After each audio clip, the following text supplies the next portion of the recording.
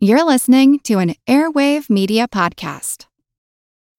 When you need mealtime inspiration, it's worth shopping Kroger, where you'll find over 30,000 mouth-watering choices that excite your inner foodie. And no matter what tasty choice you make, you'll enjoy our everyday low prices, plus extra ways to save, like digital coupons worth over $600 each week. You can also save up to $1 off per gallon at the pump with fuel points. More savings and more inspiring flavors make shopping Kroger worth it every time. Kroger, fresh for everyone. Fuel restrictions apply.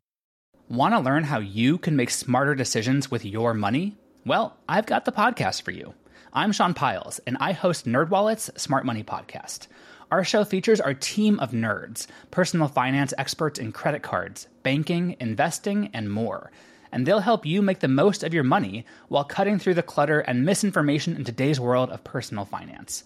You'll get clarity on strategies to help you build your wealth, invest wisely, shop for financial products, and plan for major life events. Listen to NerdWallet's Smart Money Podcast wherever you get your podcasts.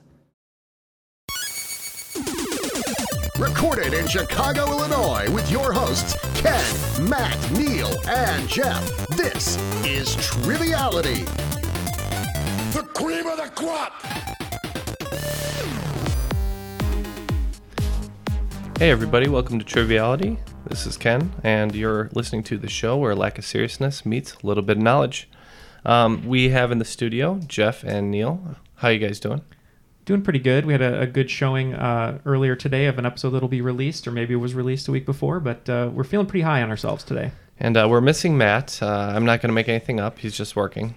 I have no energy to bullshit right now. He is working, but he's touring in the production of 9 to 5 under Dolly Parton's direction. But we have the best... Why? But we have the best replacement possible for him, Gary Middleton, here in the studio. How you doing? I'm doing great. Glad to hear I'm the best replacement. That's promising. Yeah. Great. Can you tell us a little bit about yourself? Yeah, absolutely. I'm also from Illinois, about an hour north of where these guys are at. I'm up near the Wisconsin border in Gurnee. I certainly enjoy doing trivia. I may not be the A player a lot of people are, but I'm working my way towards it. So we'll see what we get. Yeah, we're big fans of Gary. He put some great questions up on the Trivial Warfare Army if you're a member of that, and hopefully our soon-to-be Triviality group. We'll get some cool photo collage questions because you always write some great questions. So appreciate that. I certainly like to try and get as creative as I can with that stuff. The wording questions, I follow your lead as far as nice tie-ins to answers. So no, thank you. Yes, it's well crafted. So. All right, and on the other end, Skyping in all the way from Ireland, according to her Skype signature. Maynooth, Ireland. Shout out. Erin Barclay, how you doing? Hello, I'm good. How are y'all doing? Yeah, welcome back to the show. Thanks. Anything new since you checked in with us last? Well, I haven't actually lived in Ireland since 2010. I'm living in Richmond, Virginia still. And other than that, not a lot. Working a few fewer jobs and finally got the trivia company up and going. Nice. It is called Orange Cat Trivia, and the listeners at home can't see, but you guys are going to see Orange Cat pacing back and forth for the next however long this takes. Right over your keyboard, it looks like. Because he's a cat, and that's what cats do. And today she's going to be hosting. We're going to be having a 2-on-2. As per usual, Jeff and Neil will be teaming up, and me and Gary will be teaming up. And our team name is going to be Thanos' Big Stones. Okay. That's going to be the last Infinity War reference, because now we're like 3-4 weeks out from Infinity War. So that's the last time. But Thanos' Big Stones, I suppose you guys are going to be... Yeah, I guess we'll be Team Triviality, unless you want to be Team Super Soldier Serum. That's hard to say. Yikes. Yeah, so we'll just be Team Triviality. All right. Fine. So let's kick it to the rules guy for a recap of the rules. The rules of the game are simple. 20 questions split into 2 rounds worth 10 points apiece. At halftime, there'll be a special swing round designed by this week's host. After regulation, players will enter the final round with the points that they've accumulated and will have a chance to wager 0 to 30 points on 5 categorized questions. At the end of the game, someone will be named the cream of the crop. But the cream will rise to the top, oh yeah. And we're going to get started here in 1 second, but can you just tell us where to find your trivia company? Yeah, Orange Cat Trivia on Facebook. It's a mix of events I'll be hosting live, random things I find on the internet, and stuff I think is interesting. Fantastic. Well, you can start whenever you're ready. The word tattoo comes from the word for to mark something in the language of this largest French Polynesian island. I hear it is a magical place. We are locked in. Okay, so Jeff and I were just having trouble figuring out the reference, the clue, the magic clue. We do remember that there was a question on a previous episode about Bora Bora, and that French was their main language, but we're just not pulling anything else. I mean, I know like the Ivory Coast, they speak French there, or Côte d'Azur, or whatever, I forget what it's called. But Côte d'Ivoire. Yeah. But I don't think that's an island, so you just want to go. I mean, we can't pull anything other than. I mean, I can think of no other French Polynesian islands off the top of my head than Bora Bora. So. All right, we're gonna go Bora Bora. All right, so for us, Gary wrote Tahiti as a possible French Polynesian island, and I said that could be a magical place because of Moana, so we are going with Tahiti. That makes sense. All right, well, the answer is Tahiti. The reference was from the first season of Agents of S.H.I.E.L.D., which apparently nobody in the room saw except me. Oh, I do remember that. Yeah, and, okay. And Colson keeps going, it was a magical place. Right. And like the first time he does it, you're like, that sounds like a nice vacation spot. Then he does it again. You're like, no, this is like creepy mind control stuff. Mm-hmm. I like that. I like that show. I got to catch up. Yeah. I only watched 2 seasons. It got weird, but it's still fun. I love Clark Gregg. But anyway, any way we get it, that's fine. Even if we were wrong. Yeah, exactly. That's right. Just knowing the island, that was enough. Hey, there you go. Number 2. What color is named for the brand of liqueur it resembles? It is the only color named for a liqueur, and that's Liqueur, not liquor. Okay, we're in. Okay, so Jeff and I are writing some words down here. I know Midori is, I want to say it was a Japanese liqueur, but it's green. It's known for being green. I'm just trying to think of, what's the orange one called? Do you know? I have no idea. This is not my category. There's an orange liqueur, and I can't think of the name of it. All right, the only one's coming to my head is Midori. I don't know if it's green in Japanese. I don't think so, but can you think of anything else? No. Okay. All right. We're going to go Midori. And I believe this is chartreuse. Yes, the answer is chartreuse. You guys, Neil and Jeff, Midori does mean green, but you got it backwards. The Midori is named for the color green. Oh, man, this is the color chartreuse is named for the liqueur. It should be noted that I don't know what chartreuse tastes like, and I don't know what color chartreuse is. It's when I have a bottle in my liquor cabinet. I can show y'all when we break. All right. Number 3. Which 3-time Pulitzer Prize-winning newspaper, founded in 1955 in New York City, announced in late August of last year that it would cease its print edition at a date to be determined? I think I got to leave this one to you. I think that's not good. You guys can talk freely. We're in. Okay, so Gary, I'm kind of lost on this one. Gary wrote down the Wall Street Journal, USA Today. I'm wondering if it's just like the New York Post or something like that. Something simple. Exactly. Yeah, I was just trying to go off of kind of obscure names, not named after the cities themselves. It certainly could be. Wall Street Journal is hard to believe they would stop printing that, in my opinion. I kind of want to strike that one from our options. I think it's older than that as well. Yeah, I think New York Post is going to be where we land. All right, we're locked in. What happened was Jeff immediately wrote New York Post, which I wasn't sure if they would have won a Pulitzer Prize before, so we were a little unsure of that. And then we thought of Wall Street Journal and New York Times, and we thought, those are some pretty big papers out of New York, pretty reputable papers. Well, I started thinking of it like they were going out of business, basically. And then I had Aaron reread the question, and I was like, they're online only now. And both the Times and Wall Street Journal are pushing for like online only.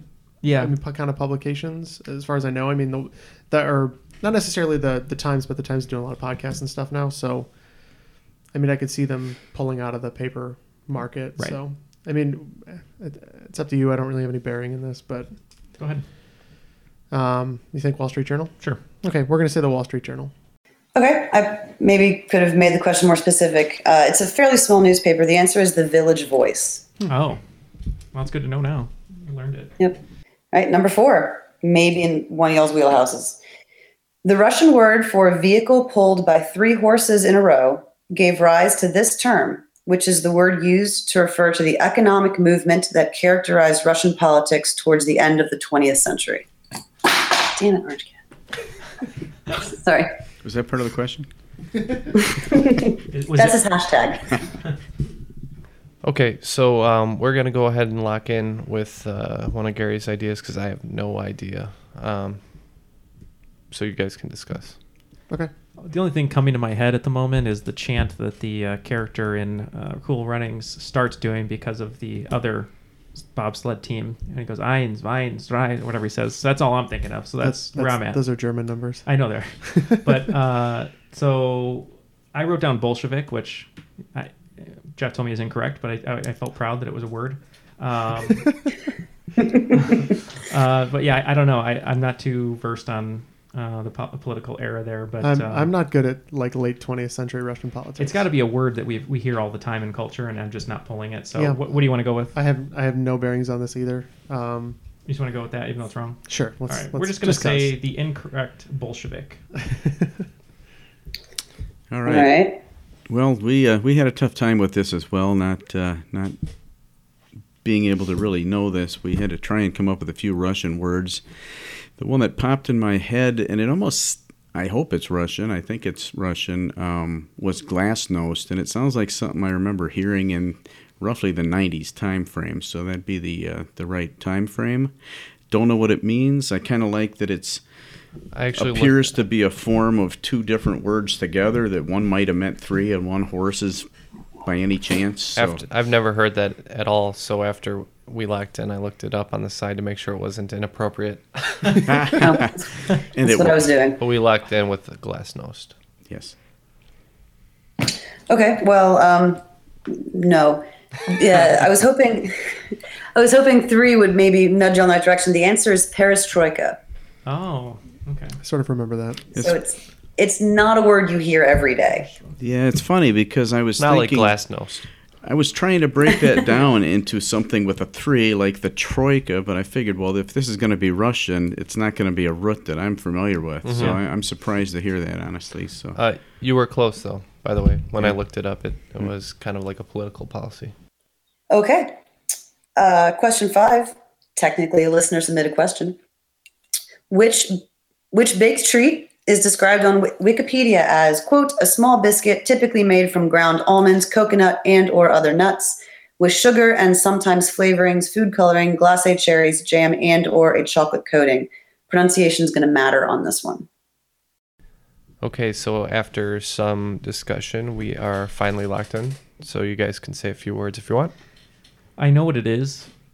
I mean, I know what it is now. I was just thinking about it, going through the ingredients, and I can see it. I have no idea what it's called. And oh wait, no, I don't think it's a praline. Write down a cookie, Neil. Praline. Write down. I'm gonna go praline. Okay, sounds good. Okay, we're in.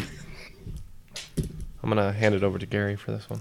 All right, this was interesting. Originally, I was thinking biscotti. I think there's a lot of almond in that, but the thinking of the ingredients and the coloring, I immediately went to those little colorful that looks like almost miniature hamburgers. Little sandwiches. Little sandwichy things that I've seen on the Food Network a lot. And they always confuse the name, hence pronunciation important, of macaron or macaroon. And I think what we're looking for is the macaron. So that's what we're locking in with. Yeah. Macaroon is the chocolate covered biscuit, not the one that she was looking for. Macaron, yeah. And your answer is? So we said praline. Okay. Yeah. So you were all over it. The answer is macaroon. Macaron are the coconut ones dipped in chocolate, and Macron is the president of France. But also a biscuit. So the correct answer is macaroon. Macaroon. So we got it wrong, but we were close. Yeah. You flipped them. Yeah. Yep. Okay. I knew there was a chance of that. That's about okay. About a 50-50 chance of that. I feel happy about where we landed. I mean, on either that way, one. Macron is also tasty. So I'm really sorry. We were about to go with biscotti, and I was just going to put my fingers together for the pronunciation and go biscotti. Biscotti. All right. Question number 6.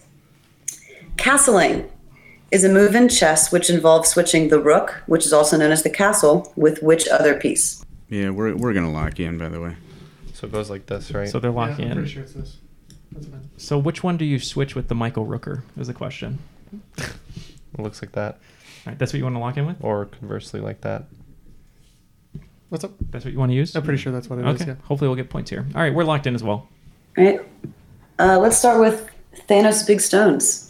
What was y'all's answer? I almost forgot about that. It's nice to hear it aloud again. Me and Gary had a brief discussion. I thought maybe it was the queen, but then ultimately we felt that the rook slid into the center, and Gary was pretty sure, and flips with the king. So on our end, even though I share the same last name and spelling of Bobby Fischer, I do not know how to play chess. I once hired a 12-year-old to teach me. It did not go well. Jeff, what did we go with? I believe along the same lines as you that it's the king that the rook switches places with. Yay! Finally, points all around. It's the king. Finally. All right. Yeah, I kind of remember that mainly because I get frustrated that the king only moves one little spot at a time, so it's the only way he gets his freedom and moves a little bit further. So after 6 questions, just really quickly want to jump in. It's 30-10. Thanos Big Stone's in the lead. All right, number 7. In 1982, a video game company bought the rights to make a game based on this movie and produced what is considered to be one of the worst video games of all time. Oh, we are Name in. the movie. Yes, finally. Same here. Oh, Go ahead, Neil. that would be E.T. the Extraterrestrial. Yeah, E.T. for Atari, I believe. Do you guys know which state the extra cartridges are allegedly buried in? Because that was the second part of the question New I Jersey. knocked out. No, it's it's on the West Coast. They have a documentary with Zach Penn, the writer of Ready Player One. I think it's I could be wrong. It's probably like Nevada or somewhere on the west, I think. Urban Legend says New Mexico. I have not independently verified. Number 8. That was a feel-good question. Number 8. Smokey the Bear was created in 1944 to replace this forest-dwelling Disney character, whose film includes an epic wildfire scene when the lease on that character ran out. Name the Disney character. Mm-hmm. It's a well-worded question when the lease All right, ran out. we came to a consensus, so we are locked in. I was trying to think of scenes from Disney that were... I was thinking early Disney films where there was a forest fire. Well, I mean, we can only go so far back with Disney, so 39 would be Snow White. And I'm trying to think... 40 or 41 was Dumbo. What about the rabbit from Bambi? Thumper? Yeah. But he doesn't die, does he? Not in that, Oh. no. But it's not about dying, it's about the lease running out. I've got no better guess than that. I'm right. just trying to think. Isn't there a fire in Dumbo, too? It's not a forest fire, though, right? There's no. a lot of fires in these movies. Yes. Okay, yeah, we're going to go with Thumper, even though we know it's wrong. Yeah, we both wrote down Bambi, but Thumper might be a good answer. But we're going with Bambi. Thumper's a good answer. Bambi is a better answer. Bambi is the correct answer. Good job. So it wasn't that bad of an answer. We should just went with it. That's the final scene of Bambi, right? The big forest fire. I've only seen Bambi once when I was a kid, and I don't remember any of that. watched more violent movies that's just instead, so... I mean, Bambi's mom gets iced. That's true. It's funny, too, because it's by a mobster. It's like a really weird twist. With piano wire. Yeah. Number 9. AstroTurf was the trademarked name for artificial grass until everyone started using it and the term became generic. The product was first widely publicized in 1966 when it was used in an arena in what city? U.S. city. Yeah, we're gonna lock this in. Yeah, I'm at a loss here. I'm trying to think through all these teams, but I can't see pictures in my head of an old team like that on turf right now. Guess. Jeffrey? It's up to you. I would think it would be like a northern team where they built a dome. All right, let's just go, just for kicks, we're going to go Minnesota Twins. Okay, so Gary came up with this one, and after he said it, I realized this might be what Jason would call a DTQ, a douchey trick question. So the Astros. So yeah, absolutely. I mean, I'm pretty sure it was named after the team who played in the stadium, which was the Houston Astros. So Houston. I'm not entirely sure that makes it a douchey question, but yeah, that is the answer. It felt like the opposite of a trick. It felt like they were giving you the answer almost. Right. Yeah. It was so obvious. Jeff even said it and then didn't. Yeah, that's what I was going to say. Anyway. I stopped my thought. I was going to say, AstroTurf probably has to do with like NASA and Texas, and so I was going to lean towards Texas, but I couldn't think of the Astros. Well, that's why I wasn't thinking about the Astros, because I know the Space Center's there in Houston, so I thought that was for sure just about space and not about the turf, so I had no idea. Okay. The trade name came from the fact that it was used in the Astrodome, I believe. I wish Matt was here. This is a question that panders to Matt. Sorry. By the way, I noticed this to Neil. I have no actual proof that he exists, and I'm not convinced he's not just a robot. Gone, yeah. Yeah, right? Like, are you sure he's not just a super clever trivia AI you guys are developing up there? Well, 'Cause no comment. He's the best we could do. He's our Watson. Yeah, Gary too. Gary did not meet him in Boston at Geek Bowl, and then he left like 5 minutes before Gary got here. So Gary's never seen him either. So It's all very suspicious. Yeah. They've got crude drawing sketches of him, but I'm not buying it. I'm not convinced. Okay, number 10. Some folks believe the NBA rigged the 1985 entry draft so Patrick Ewing would go to the New York Knicks. How do people claim this was done? Whatever you think. I have no idea, no clue. So Yeah. okay, we're in. So you're locked. I can't read what you wrote. Oh, so we put Bone Spurs. I remember allegations of tampering in the NBA draft with the whole draft lottery ping pong ball system, but I thought it was the time when Orlando won back-to-back when they got Shaquille, and before that they got Hardaway, I think. But I thought the story was they tampered with the ping pong balls, like they chilled them, so when they drew them, they could tell which one was the one with the team's name that they wanted. Maybe that originated earlier for the Knicks here, so we're going to say... So cold balls. Yes, tampered with balls. That's more of an NFL thing, tampering with the balls, but... Yes, it's an ageless, timeless strategy. So this was back when they would draw an envelope out of a bin, and people claimed that they had frozen the envelope. So this was called the frozen envelope theory. But you got the heart of it. You said they froze the thing they pulled out of the tub, so I'll give it to you. Thank you. Nice. Okay, so at the end of the first round, it is 20-70. Still going towards Thanos' big stones right now. Moving into the swing round. Swing round's going to work like this. It is a $25,000 pyramid swing round. I'm going to give you 10 sets of 3 things. You are going to give me the smallest possible group that all 3 of these things belong to. So, for example, if I gave you wombat, wallaby, and sugar glider, yeah, they're all animals. Yeah, they're all mammals. Most specifically, they're all marsupials. Exactly. Okay. So that's 10 for 5 each? Yes. Okay. 10 questions, 5 points for each question. Sounds good. And I will spell where needed. If you want me to spell stuff after that, just let me know. Okay. Number 1, saguaro, spelled Saguaro, Barbary fig, and Escobaria, spelled Escobaria. Number 2, George Clinton, Hannibal Hamlin, John Breckinridge. Number 3, Waterford, Wicklow, Cork.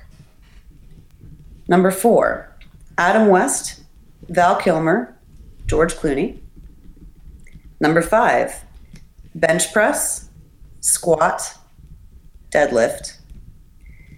Number 6, Michael Thompson, spelled Mychael Thompson, Hakeem Olajuwon, Michael Olowokandi, Olowokandi. Number 7, Rene Magritte, Meret Oppenheim, Yves Tanguy. Last one spelled Yvestanguy. Number 8, the Minnesota Wild, the Nashville Predators, and the Florida Panthers. Number 9, Julia and Pearl Connor, Emmeline Sigrand, Cigrand, and the Pietzel family, Pietzel. Number 10, my car, my cat, Milan, Milan. When you need mealtime inspiration, it's worth shopping Kroger, where you'll find over 30,000 mouth-watering choices that excite your inner foodie. And no matter what tasty choice you make, you'll enjoy our everyday low prices, plus extra ways to save, like digital coupons worth over $600 each week. You can also save up to $1 off per gallon at the pump with fuel points. More savings and more inspiring flavors make shopping Kroger worth it every time. Kroger, fresh for everyone. Fuel restrictions apply.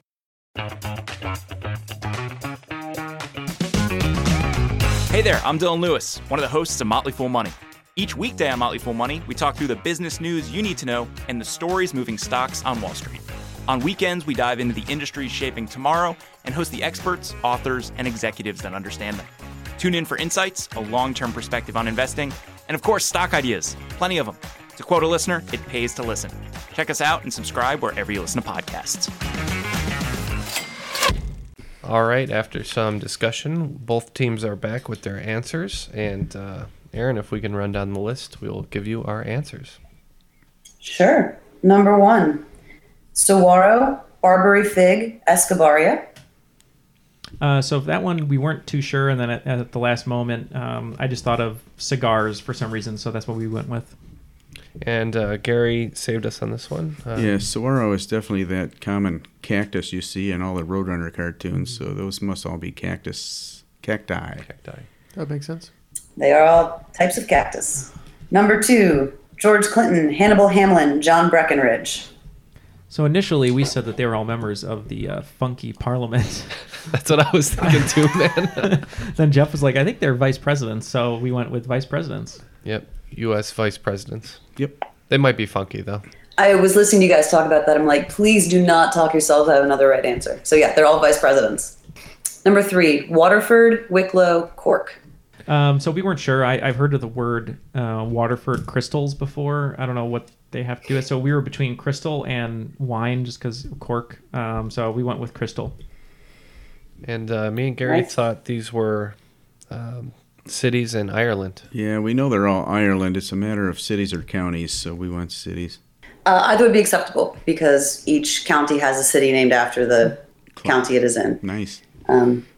Yeah, and I wrote this before you guys decided that I live in Ireland, so that was a coincidence. Right. Jeff said it too. We were like, oh, maybe it was too much of a coincidence. Yeah, you did that. God, sitting here was killing me. I should have just walked away. Number 4, Adam West, Val Kilmer, George Clooney. Okay. I think we finally got one. Na. Batman. Yes. Those are all people who've played Batman. Nice. Bang pound. Number 5, bench press, squat, deadlift. This would be Jeff's later on today, but it is weightlifting. Yeah, I was thinking about being more specific for that, but as close as we could get was weightlifting. I'll give points for it, but specifically those are the 3 power lifts. Okay. Number 6, Michael Thompson, Hakeem Olajuwon, Michael Olowokandi. So we knew that these were basketball players. Hakeem Olajuwon, I think we said, was on the Rockets. We weren't sure if all of these players were on the Rockets at one point or another. And I believe the last name you said, he could be the player that's playing with a mask right now. But we weren't sure if we should go team or position.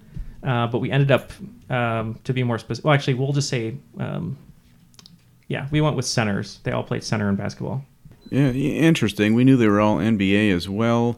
I'm pretty sure that Olowokandi is from African descent. I'm pretty confident that Olajuwon is. I'm not sure about Thompson, but that's the direction we went, was NBA from Africa. From the continent of Africa, yeah. What I was looking for was these were all first-round draft picks in the NBA. More specifically, they were the first 3 non-Americans to be drafted first overall. Yeah. Michael Thompson is from the Bahamas. However, they also do all play center. So I will give points to Team Triviality for finding an answer I didn't know was an answer. There you go. Yeah, I knew Olajuwon was a first pick. I thought about going that way too, but that's okay. Yeah. All right, number 7, Rene Magritte, Merritt Oppenheim, Yves Tanguy. I have no idea. Neil and I thought they were all artists, so knowing Magritte, we said they were all surrealists. Yep, that's kind of where we went to, is surrealists. Cool, that is correct. They're all surrealist artists. Number 8, the Minnesota Wild, the Nashville Predators, the Florida Panthers. What do they have in common? Aside from the fact that they're all NHL teams, I think they all play in the East, so we said they all play in the East. We had a discussion about this and thought maybe it was I thought maybe it was the mascots, and Gary brought up a good point that he said they all came in on the same expansion. Not the same expansion, but they were all expansion teams into the NHL. Okay. Oh, okay. Don't know if that's specific enough for what you're looking for, or if it's totally off base. But damn, that's another one that is technically true. These are all teams that have never won the Stanley Cup. Oh. Okay. I think your list is much more specific, so I think no points on that one. I agree with that. Okay. And number 9, Julia and Pearl Connor, Emmeline Sigrand, and the Pietzel family. We had no idea on this one, so we just said they were all mafia families. And we also had no idea, so this is bound to be extremely offensive when we find out what the correct answer is. But we said they were serial killers. You guys were close. This was my nod to Chicago. These were the list of H.H. Holmes' victims. Oh, okay. Yep. And the old murder house or whatever. What was I thinking of? See, I had the right thing going. Number 10, My Car, My Cat, Milan. We had so much trouble with this one. We were like, oh, maybe it's Orange because of Orange Cat, like insider reference. We thought it could have been like a rap lyric or something. We just put Orange. We didn't know. We also put Orange. Yes, Orange is the new cat. Okay. My one cat is orange, my other cat is black, my car is blue. Those are all things that I am too sexy for. Oh, right, that's right. Of course. Yeah, that's a good. You said lyric. I'm like, maybe he's gonna get it. I wasn't even going in that direction, but that's it. If she said that's a great. Now, question. if she said Milan, I would have had it. Yeah, that's true. You need to rhyme with Japan. So after the swing round, we racked up an additional 30 points, and Team Triviality got 25 points. So that brings you guys to what? Almost a score.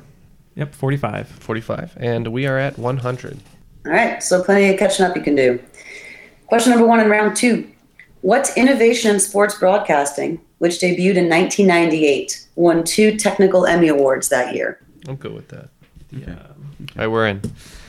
Jeff wrote the first down line, like the marker, the live projection. Yeah, the live projection of the first down marker that they can move. No, I think that came out earlier than that, and I'm pretty sure ABC developed that technology, and then everybody wanted it immediately. I remember that being a big breakthrough, but I feel like that was earlier than 98. So okay, and we wrote down Red Zone, where you can see all the games at once, which isn't really a technological breakthrough, but maybe for 1998. And the other thing was, but I feel like this was earlier too. We were saying the I'm pretty sure that was way earlier. Yeah, the pen where they can like draw plays on the TV. So without having anything else, we're just gonna go the football first down projection, or however you say it. Whatever it is. Yeah. All right. Okay. Thanos Big Stones. We kind of were thinking down the same lines. We discussed the horrible glowing hockey puck as a possibility, which I can't imagine won too many awards. And we did end up with the first down line being projected onto the TV screen. All right. It debuted in September of 98 in a game between the Bengals and the Ravens. That's the first down line. Nice.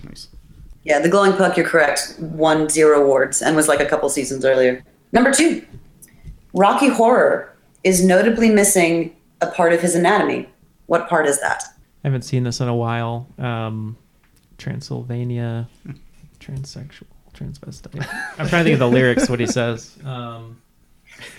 Oh no, Rocky. Rocky is Harry or Barry Bostwick. That's I don't think he has a.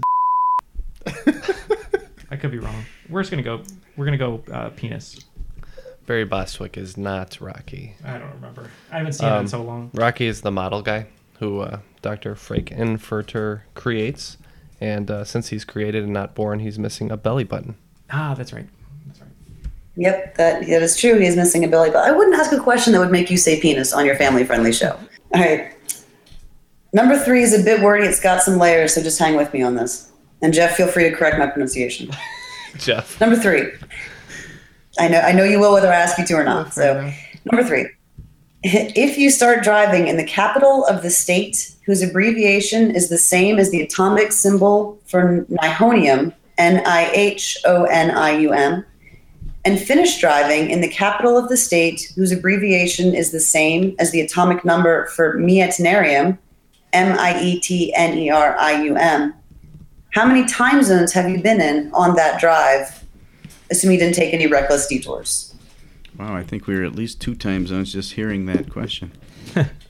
Okay. I think. Okay, so then that's not it then. So it's been Michigan or Mississippi? Well, the odds are in our favor. Let's just go 1 time zone. Okay, that's fine. We're going to go with 1. All right. I wasn't familiar with these elements, but nihonium, I know Ni is nickel, so probably the next most likely is NH. New Hampshire, which is Concord, so we start in the Eastern time zone. Meitnerium, I kind of figured maybe the first two consonants and went MT for Montana, which is Helena. The next trick to this is figuring out if that's in the western or the Pacific or the mountain. I'm pretty sure it's the mountain, which would give us the mountain, central, and eastern for 3 time zones. Yep, I won't bother repeating all of that. Thanos Big Stones got it corrected as 3 time zones. MT. Just for the record, I did not get it correct. It's all Gary. Number 4. Originally designed as a show car for the 1953 Motorama display at the New York Auto Show, this model of car was manufactured starting in the 1953 model year and was available in pennant blue, sportsman red, polo white, or black. We're locked in. So I'm almost positive. So she's not saying it's only available that year. Yeah, that's fine. I mean, I don't know. I'd go Any either way. guess is as good as another, so Yeah. let's go with your thing. Yeah, okay. We're locking in with Mustang. That's a good guess. I believe the first model year for the Mustang was actually 64 and a half. Weirdly enough, they made like a half-run model year before that was pretty common for manufacturers back then. I'm pretty sure that the Corvette got its start in 1953, and Neil seemed to agree with that, so we went with Corvette. Funny enough, that was our other guess. Well, that would have been a good guess. The answer is Corvette. Yeah, I love that 53 Corvette. It's got a great side, whatever you call that on a car. They were awful. They look great, though. No, they don't. Have you ever seen one in person? Well, don't question my artistic appreciation, Jeff. Okay, no, the manufacturing techniques were terrible. They're all lumpy and they're awfully built. So I'm driving down the highway the other day, and I come across a Ferrari, and it's got butterflies on it and snakeskin pattern over the whole thing, and it's like white with black lines on it, and there's snakes on it. And I'm just like, why would somebody do that to a Ferrari? It made because they can. Exactly. Made me cry that somebody with that taste has that much money. All right, number 5. This procedure, now largely frowned upon, was used on patients and was designed to disrupt problematic brain circuits. It was awarded the Nobel Prize in 1949. We're locked in. Feel like we have one of these right now. This one? They did a lot of stuff that's kind of frowned upon. We're now. in 2, and we are locking in with electrotherapy or shock treatment. All right. Team Triviality? Neil had alluded to the fact that we feel like we may have had this before. It's very effective in treating seizures, but it's not very kind to lobotomize somebody. So we said lobotomy. That was our second choice, too. Yeah. The answer is lobotomy. Oh, there you go. Number 6. Quavenzina Wallace is the youngest person to be nominated for Best Actress Oscar. She received this nomination for her portrayal of Hush Puppy, a child genius living with her dying father in the lowlands outside of New Orleans during Hurricane Katrina in what 2012 movie? I was thinking of the wrong one. I'm good, though. Are we good? Yeah. Okay. All right, we're locking in with Beasts of the Southern Wild. We had the same Beasts of the Southern Wild. Yep, that is the correct answer. I was going to make you guys spell Quavenzina, but that seemed mean. I started writing Whale Rider, and then I was like, wait a minute. Well, no, I wrote Beasts of the Southern Wild, and I was like, Beasts of No Nation. I'm like, no, that's Idris. We're just speaking another language right now. Number 7. In the 1948 UK edition of the classic board game Clue, what was Mr. Green's title? It was changed to Mr. for American audiences because they didn't think people would be able to believe a person with this title could be a murderer. All right, after some discussion, we are going to lock in with a guess. Okay. I'm pretty sure it's a religious figure type. Yeah, we wrote down father, pastor, bishop, Lord. Lord isn't really, but we put preacher. Preacher, yeah. I mean, it's something in there. I'm pretty sure because I feel like I've heard this one before. We definitely had this in trivia before. Could it be reverend? Could be a reverend. Reverend? Okay. Yeah, why not? It's got a nice ring to it. All right, we're going to go Reverend. Green. I think you might be onto something with the religious figure, but we went with more like titles, and we are just going to go with Lord Green. All right. It brings me great joy to watch you guys back into correct answers. The answer is Reverend. Yeah. The minute they said it, that sounded familiar. Nice pull, Jeff. Yep. I do remember we had that one. In the Def Jams version, it's Rev Run is the player. Yes, it's Reverend Green. Yeah. Number 8. First appearing in the Odyssey, this Greek hunter impressed Zeus so much that he was placed among the stars as a constellation. We're in. So initially I wrote down Ulysses and Odysseus, but Ulysses, I think it's from Ulysses, and Odysseus could be from the Odyssey. I can't remember. But then I remembered an old movie studio distributor, Orion, and also the Constellation. I believe that's the dude with the archery. Sounds about right. Right. So we're going to go Orion based on that. Yeah, oddly enough, because we had Orion as an answer on the previous episode that we recorded today. We went with Orion as well, though I don't believe he has a bow. I think he has a club or something like that. Sagittarius has the bow. Oh, that's right. Yeah, the answer is Orion. He actually does have a bow and a sword.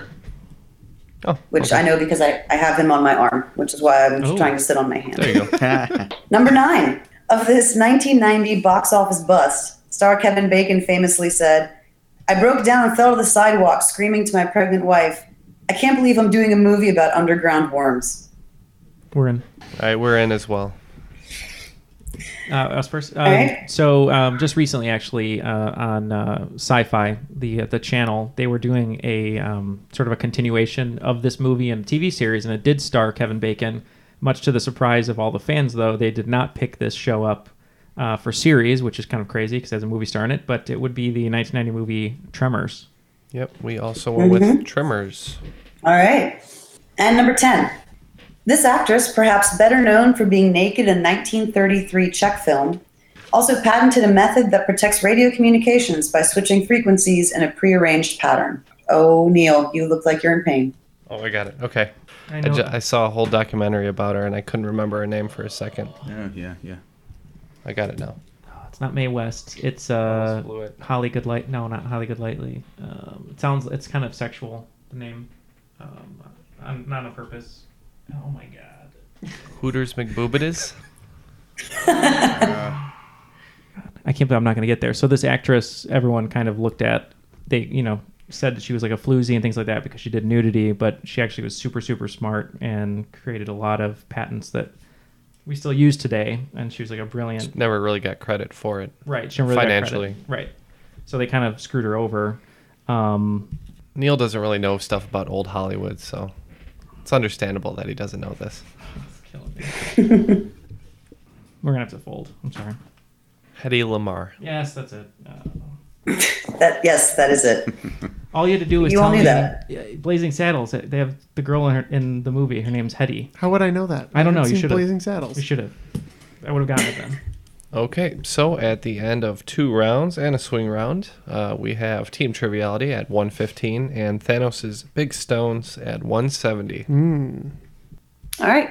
Your final is going to be in these 5 categories. Question 1, name that element. Question 2, famous places. Question 3, art history. Question 4, what is this, a crossover episode? And question 5, a tip of the tinfoil hat. Okay, so all the bets are in. So without further ado, please let's get those questions. Number 1, name that element. It is atomic number 96. It is created by bombarding plutonium with helium ions, and it was named after one of only 2 people to win Nobel Prizes in 2 different subjects. Number 2, famous places. What is the name of the New York City establishment that President Obama designated as a national monument in 2016, 47 years after it claimed a pivotal place in LGBT rights history? I'm going to double check my math on that real fast. Oh, yeah, I got it. Bam! Yes! Yeah, the math is right. Number 3, art history. Beginning in 1885, this Russian-based French jewelry house made works of art that were given to members of the Russian royal family to celebrate what holiday? Number 4, what is this, a crossover episode? In mid-February of this year, Richmond native Russell Wilson arrived at training camp for which professional sports team? And number 5, a tip of the tinfoil hat. Some folks believe that the New World Order has their headquarters beneath the airport that serves which U.S. city? They cite the unusual shape of the airport, as well as its distance from the metropolitan area that it serves. Want to learn how you can make smarter decisions with your money? Well, I've got the podcast for you. I'm Sean Piles, and I host NerdWallet's Smart Money Podcast. On our show, we help listeners like you make the most of your finances. I sit down with NerdWallet's team of nerds, personal finance experts in credit cards, banking, investing, and more. We answer your real-world money questions and break down the latest personal finance news. The Nerds will give you the clarity you need by cutting through the clutter and misinformation in today's world of personal finance. We don't promote get-rich-quick schemes or hype unrealistic side hustles. Instead, we offer practical knowledge that you can apply in your everyday life. You'll learn about strategies to help you build your wealth, invest wisely, shop for financial products, and plan for major life events. And you'll walk away with the confidence you need to ensure that your money is always working as hard as you are. So turn to the Nerds to answer your real-world money questions and get insights that can help you make the smartest financial decisions for your life. Listen to NerdWallet's Smart Money Podcast wherever you get your podcasts. I'm Jane Perlez, longtime foreign correspondent and former Beijing bureau chief for the New York Times. I've been a foreign correspondent in lots of places: Somalia, Indonesia, Pakistan, but nowhere as important to the world as China. I mean, China is not dropping anti-democratic paratroopers into Montana. But of course, we did see things like the weather balloon / spy balloon riveting the whole country for a week. This is Face Off, an 8-part series in which we'll take you behind the scenes to key moments in the tumultuous U.S.-China relationship. We'll speak with a diplomat, a spy, a tech reporter, a U.S. admiral, even Yo-Yo Ma. Plus, my pal and noted China historian Rana Mitter joins the conversation. We'll look at what's driving the two nations apart and explore whether anything can help bring them back together. Face Off launches April 9th. Okay, so here's my logic, and this is only for Aaron's pleasure. All right, I'm not going to go to the Mariners because it's too easy. It's probably right, and we're going to lose this game. But we're not going to go Mariners. So I'm going to say it's either LA or New York. Yeah. Aaron was pissed that I went to LA and not the DC Web Fest. So we'll go New York. Really? We'll go the Yankees. Well, I mean, playfully pissed. Question number 1, name that element. It is atomic number 96. It is created by bombarding plutonium with helium ions, and it was named after one of only 2 people to win Nobel Prizes in 2 different subjects. Team Triviality bet 30. What'd you guess? So immediately I started to go to Nobel Prize winning physicists. So I thought maybe Einsteinium. I know it's in the 90s somewhere. And then we circled back to it later. And I believe Marie Curie won 2 different Nobel Prizes in 2 different subjects, one being physics, and I think maybe the other one being medicine. So we said curium. Thanos Big Stones bet 10. What was your answer? And we went the same sort of direction. We were thinking about somebody who had won different awards in 2 fields. I was pretty sure I had heard Marie Curie had, so we also went curium. All right, and the answer is curium. Nice, Jeff. Einsteinium is number 99, by the way, Jeff. I knew it was in the 90s. Thank you. Mm-hmm. Question number 2. What is the name of the New York City establishment that President Obama designated as a national monument in 2016, 47 years after it claimed a pivotal place in LGBT rights history? Team Thanos Big Stones bet 10. What was your answer? Yeah, this really bothered me because I know kind of about the events that triggered this and the location just somewhere in my brain, but I couldn't come up with it, so we're just going Greenwich Village Square. Team Triviality bet 20. What'd you guys say? So Neil immediately wrote down an answer which I agree with, and if we're right, 99% Invisible did a really good episode on the history of Stonewall. Yep, that's it. It is the Stonewall Inn in New York. If you wanted more specificity, I did write in parentheses. But no. Stonewall's just fine. Perfect. Number 3, in art history. Beginning in 1885, this Russian-based French jewelry house made works of art that were given to members of the Russian royal family to celebrate what holiday? I knew that. Thanos Big Stones, you guys bet 10? Correct. What was your answer? You know, I thought you were going one direction. I thought it was Fabergé when you were talking about it, and I was very frustrated when the question was what holiday. And then I says, well, Fabergé eggs, maybe it was for Easter, so let's go Easter. All right, and Team Triviality bet 0, but just for kicks, what was your answer? Well, we also were on that train of thought. We said Swarovski and Fabergé, but we ended up, for some reason, leaning towards Swarovski with the Russian element, so we didn't know what to put, so we just put Valentine's Day. Okay. Yeah, the answer is Easter. It was Fabergé was the design house. Nice. I believe Swarovski is Austrian. It makes Not sense. French. It's not Dutch? I don't know. No, Neil. No. Just not touch. It's like I'm like a werewolf like the moon. It's like, no, don't turn.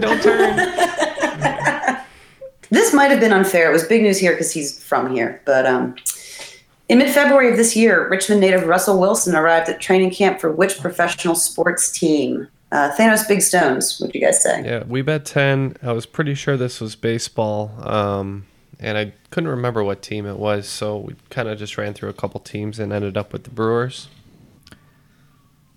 All right, and Team Triviality, y'all bet 20. What was your answer? So our logic was we knew that we were going to go down, unlike DJ Khaled, and so we knew that the easy answer would be the Seattle Mariners, which we had written down initially, and Aaron had heard all this conversation. Then we said, well, Russell Wilson's always on red carpet, so it could be LA Dodgers or New York Yankees, or maybe Atlanta Braves for some reason. Came down to LA and New York. Aaron wasn't angry, but she was upset that I went to LA for a film festival, so we just knocked that one out for fun, and we said, let's just go New York Yankees. So that's what we went with. So my favorite part of this is that, Neil, you managed to back your way into the correct answer by using completely irrelevant information. I believe he was drafted by the Rockies, and I don't think he has a whole lot of say in who his rights get traded to because he is, in fact, an NFL quarterback. Right. But yeah, he is currently the property of the New York Yankees. Yeah, I want to say he was drafted. He was drafted by the Rockies when he was in the NFL, or before it was in the NFL. I'm trying to remember. But yeah, he was always going to be the kid that played baseball, and he went to UNC to play baseball, and then he kind of went, oh, I'm really good at football too. Moved to Wisconsin for his last year. Yep, I was at that Big Ten championship playing football, and I think that was cool. I saw him play in high school because he was here.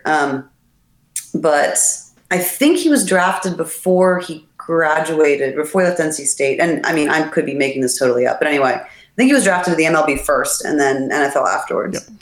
But he's now a very successful football player. What made me not feel too bad about ending up going with that answer, because we didn't know, was that, like I said before, I think earlier in this episode, John Elway was drafted by the Yankees to play baseball, and he was a quarterback, so he had a really good arm. So I just figured, well, you certainly made up for your Hedy Lamarr. Yeah. Well, on accident. It wasn't like I was smart or anything. It just happened.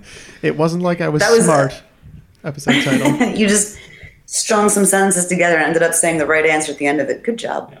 Some folks believe the New World Order has their headquarters beneath the airport that serves which U.S. city? They cite the unusual shape of the airport as well as its distance from the metropolitan area it serves. Triviality had 15. What'd y'all guess? So Neil and I were just trying to go through a list of airports that aren't necessarily close to their metropolitan area. We couldn't think of a bunch of them.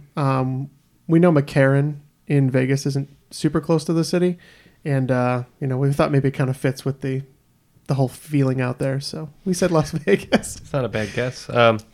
We just kind of hedged our bets and went New York, though, since New York was the answer for the last question. Not so sure. Yeah, the correct answer is Denver. Oh, who said it? The Denver airport. You did say Denver. It's a really cool looking airport. It looks like a bunch of teepees out in the middle of nowhere. I definitely see where that conspiracy theory would come from. Wait, did we win? Yeah. I can scarcely believe it. Ken looks so pissed.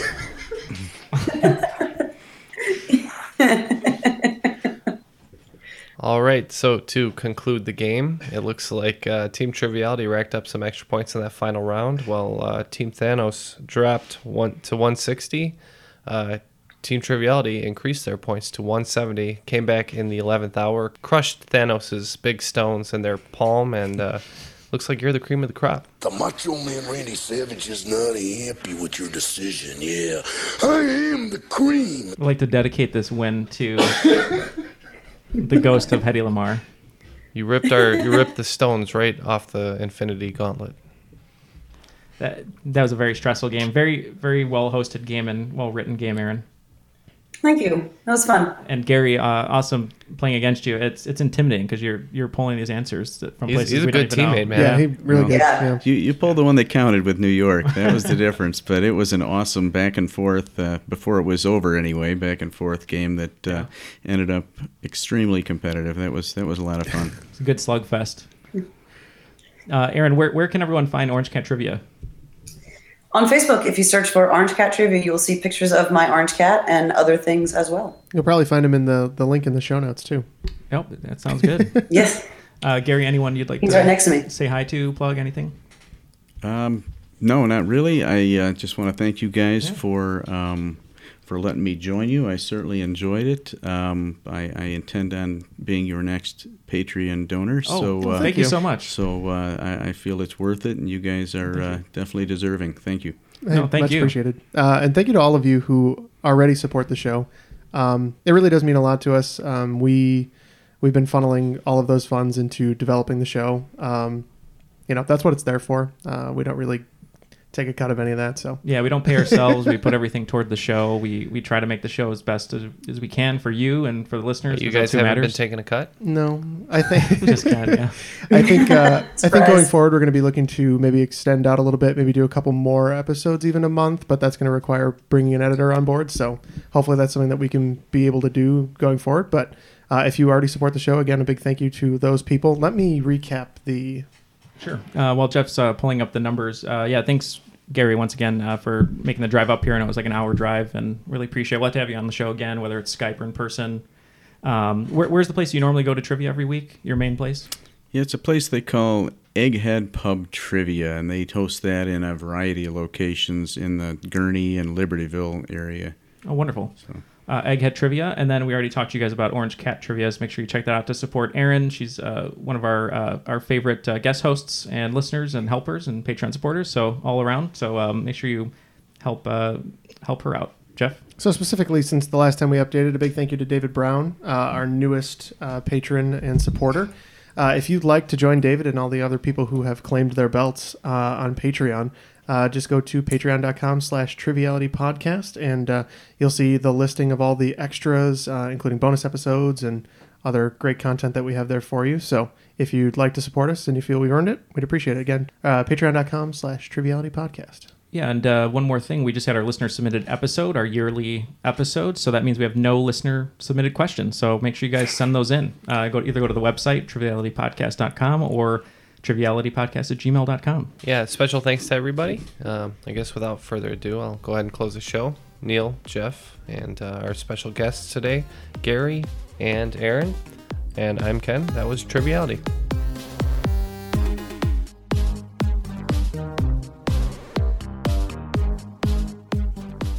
I'm just a sweet transvestite